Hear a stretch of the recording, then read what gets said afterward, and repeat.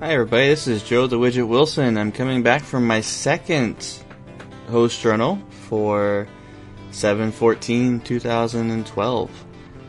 This time I wanted to talk about writing and the book that I wrote, Continia. A little bit how I got started in writing, if you guys will bear with me. I was quite horrible in English all through grade school, high school, and even college. I was a 3.8 student in high school because I could never get higher than a C average in English. I think I got a B 1/4 in high school, and that was the most amazing thing to me. That was the only class I could never ace, ever. Well, one day in college, a friend of mine said, you know, since you're so horrible at English, and you're a 3.8 too, why not try a different type of English class, like a guaranteed A as he called it. So I said, sure, what is it? And he goes, creative writing. I had dabbled in stories and things like that. Never thought I had much talent for it. I have a way overactive imagination. Oh dear Lord, it's crazy. So I figured, sure, why not? I'll give it a shot. And after doing that for a quarter, I fell in love with it. And the funny story is that we had our final for that class was to write a short story, fantasy based. And it couldn't be more than 10 pages, and it had to have a complete start and a complete finish with key points noted. And I wrote that story, I wrote the short story, and it took me no time at all. But in the meantime, all through this class, I was working on a book idea, and I had wrote the first chapter as a test, just giving it a shot. Well, we had to email in our finals on a certain day and time. I emailed it, and I went to class the next 2 days later, and everyone got their finals back.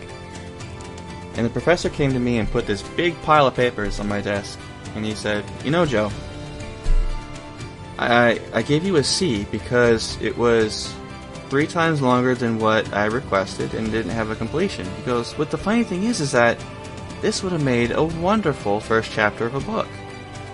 And I looked at it, and I looked at the title, and I started cracking up.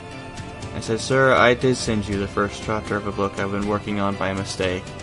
He started laughing, and because he loved it so much, he said, I'm going to go ahead and email me your real final tonight, and I'll grade that. I got an A. I got an A on that course, the first English class I ever had gotten an A. I took that class again, and again. More advanced creative writing classes, and by the time I finished, my professor basically said, Joe, you really should consider writing as a profession. He said, you have a talent for it, you know how to tell a story. And one of the key things he always expressed to me in class was emotion. Everything in media is based off of emotion. When you listen to music, every time you listen to a song, you like a particular song because it brings out an emotion in you that you want to have. You may not think about it at the time, but go back and listen to your favorite songs and think about what kind of mood it puts you in. Movies, it's the same thing. If you walk away from a sad movie crying, it was a good sad movie. If you walked away from a sad movie laughing, it was horrible. If you walked away from a comedy laughing in tears because it was so funny, that drove the emotion to where it needed to be. Books and stories are the exact same way. They have to draw the reader's emotion out and into the story. If you can draw their emotion out during the story, they get more attached to characters, they get more attached to the story involved, and they feel like they become a part of that story. And he said I had a talent for that. I told him I would consider it. Well, I finished school, went into the video game industry, and was working in the video game industry for a while. But as I was doing that, I kept thinking about this story in the back of my head that had been developing over the last 3 or 4 years. And I kept wondering if I should really sit down and write it. Well, I got hooked on a game way back in the day called, it was for PlayStation 2, it was EverQuest Online Adventures, the first MMO for a console. Well, I found a forum that was fan fiction called Round Robin Storytelling. And what round robin storytelling is where one person creates the start of a story using their character. Other people would then jump in and post a small tidbit of their character in the same story. And they would keep doing this until the characters met, and then the two people that met would write in their little tidbits, maybe 3 or 4 paragraphs at a time each post. And the story progressed by all these different imaginations going on. Well, the stories that I was involved in became extremely popular. They were the first round robin in that forum to have a full, complete start and finish. And when printed out, it was 310 pages. And I actually started getting fan email, which surprised the snot out of me. I never expected something like that. One of those emails was from an author that I am a big fan of, by the name of Pierce Anthony. He wrote one of my favorite fantasy books of all time, fantasy series called Xanth. If you never read the Xanth series, read them. And you want to read the older ones. The first 3 series of that were the best. The newer ones, they get kind of religious and just ugh. But the first 15 books are amazing. Funny. Their story is gripping, the world is cool. Loved it. And he asked me if I had considered writing full-time. This is through a series of emails. And I told him I had thought about it, but I am probably the worst speller and the worst at grammar in this country for my age. And he laughed about that and said, no, I think I rival you for that. I said, really? But you're this famous author. And he said, look, you can quote me on this. He said, all the best authors were the worst in English in school. Everyone who did really well in English in school are your editors. I laughed about that, and he goes, I said, it kind of makes sense. It's kind of like, if I'm too worried about grammar and spelling and making things proper, I'm taken away from writing the story. And he goes, exactly. Write the story first. Let the editors deal with your spelling and grammar issues. They can hate you all they want. That's what they get paid for. I laughed about that, and I really considered that.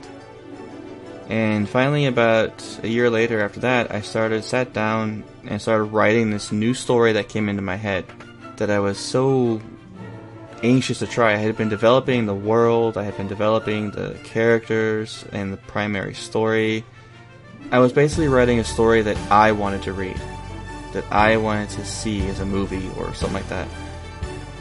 And I wrote the book chronologically. This is unusual for many authors. Most authors will write the beginning and the end, and then write key points in the story, and then just kind of fill in the blanks.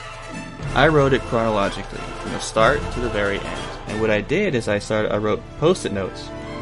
Posted all over the wall from the start to the end of the book.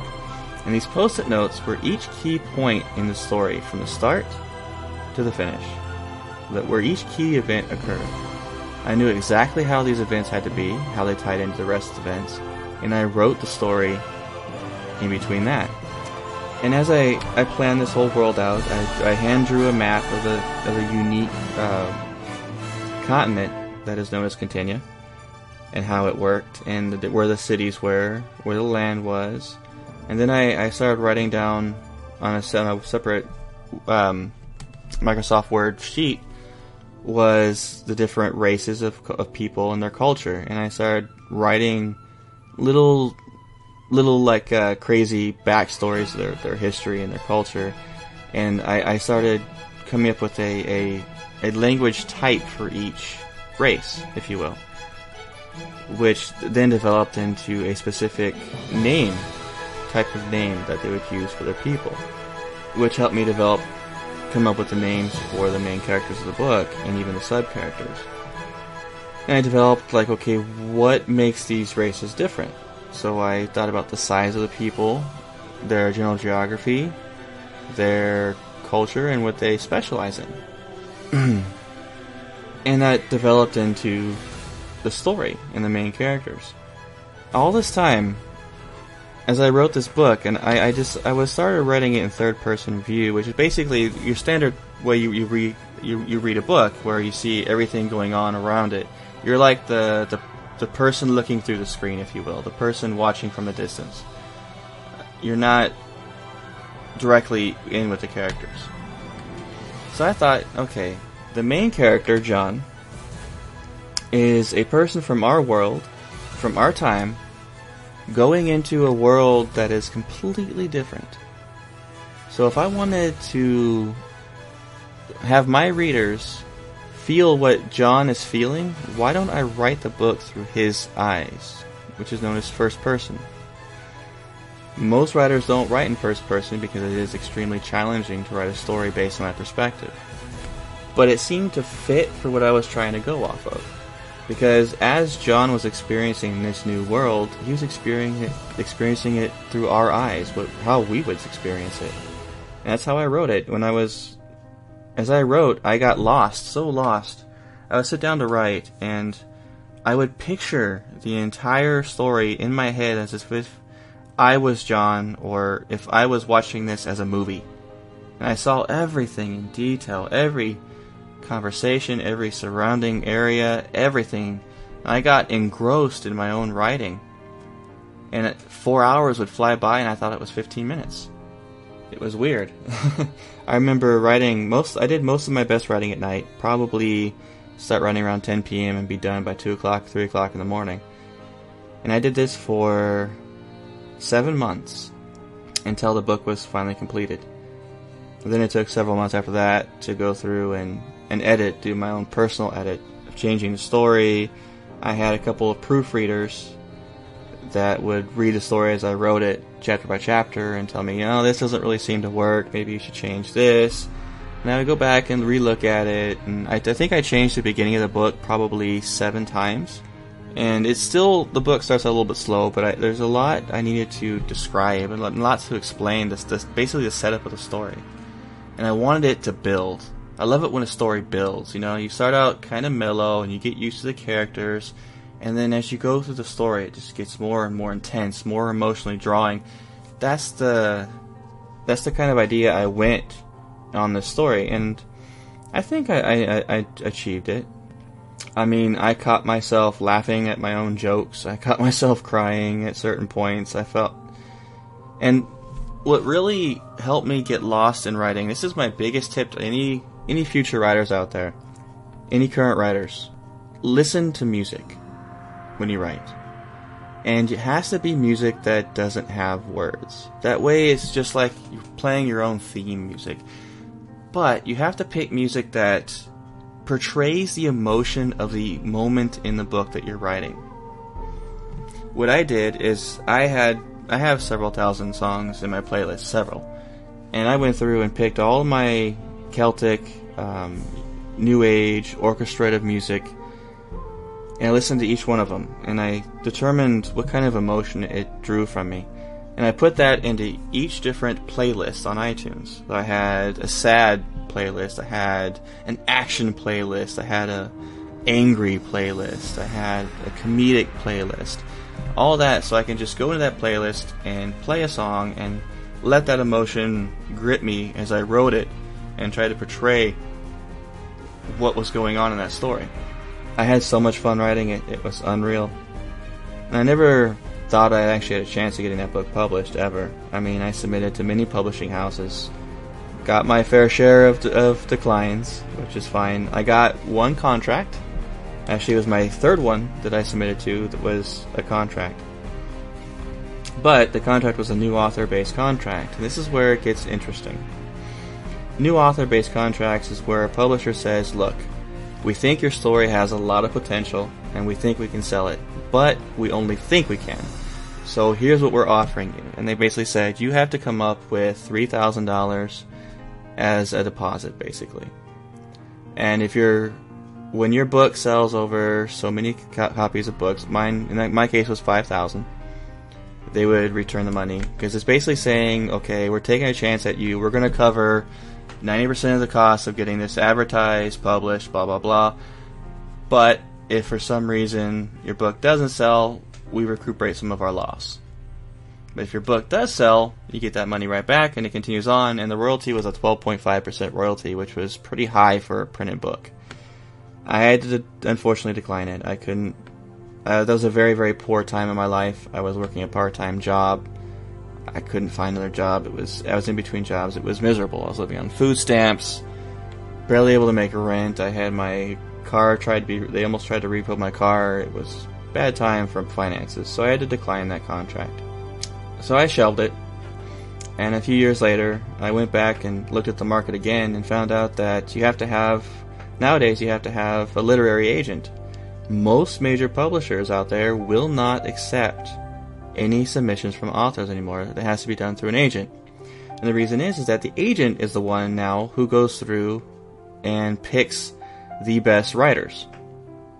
So that way, when they submit to a publisher, the publisher knows that this guy's already been checked out, this agent likes him, maybe we'll take a look at it. Now, you gotta be careful though. A real agent, if they want to sign you, will not ask for any money from you at all. Reason is because they're going to be asking to take a percentage of your royalty when the book sells, which gives them initiative to sell your book to a publisher. Never, ever, ever, ever, ever sign with an agent who wants money up front. It's a scam. Guarantee it, guys. Been there and done that. I ran across a few of them and did my research. Luckily for me, I found a literary agency that wanted my book and wanted 22% of my royalty. That was the sign. Well, after a while, they did get me a contract, but we declined it because the royalties were too low. The terms were just off. Unfortunately, they declined it, and that was like the one strike against them for me. Then we got an offer from Barnes & Noble to e-publish. The royalty was extremely high. It looked great. And then they submitted it to Amazon shortly after that, and they offered to e-publish as well. So now you can find my book. It was a 1-year contract, and they said, okay, we're going to put you on for 1 year and see how it goes. Well, after the year passed, they said, we're going to renew you another year because you sold a decent amount of books. Not great, but they were impressed with the reviews and that kind of thing that was coming through the book. I did fire my agent. They tried to rip me off, so I'm solo bound here. So I'm in ebooks, and I'm kind of stuck there. But I would love to get Continia published in paperback someday. That'd be a dream. And I do have plans to write the prequel, which is a story of John's parents, and then the sequel as well. But in closing, guys, I'm going to give you a little bit about Continia and what it is. Continia is about a man named John. He's a typical man from our world, single, hopeless, dead-end job, you know the works. Well, on his way to a business meeting in a flight, the flight crashes. And when he wakes up, he finds himself in a lake that is snowing and freezing, but he wasn't really cold. Well, he meets up with a Gnarlin, which is a short, stumpy little group of race, similar to a dwarf, kind of, by the name of Hubert, who then sets him on his journey. Hubert saw something special in this guy. Well, on this journey, John meets up with Rogart, a massive, massive man, Verdinarius, a little magic user, who has got one heck of a temper, Valaris, a plains elf, which I kind of modeled the plains elves after elves and Native Americans. That was a really cool mix. That's kind of how I developed them. But basically, as the story progressed, John just wants to find his place in this world. He's such a huge fantasy nut that he thinks it's just the most amazing thing in the world that he found himself in a storybook fantasy world. And he wants to just stay there. He doesn't want to go back to his mundane life. He has nothing there. He was an orphan. He had nothing, no family, dead-end job. It was just not good for him. So, basically, he tries to find his place in this world. And as it turns out, that maybe this world had been waiting for him for 500 years to arrive. So take a look at it, guys, at BarnesandNoble.com and Amazon.com for ebook. It's only $3.99, and it's got grammar issues. The editor that was used for the literary agent, which was one reason I fired him, did a horrible job.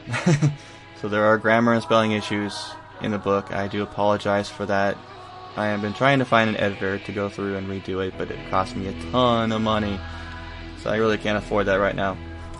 But the story is, I promise you guys will love it. I've gotten multiple emails, and one of the emails I got, which cracked me up, was from a gentleman who said he was a 42-year-old trucker who was reading my ebook that he found randomly on Barnes & Noble. And he was yelling at me because I made him cry in the book. He said he had never, ever, ever, ever, ever, ever, ever cried from reading a book. And he did.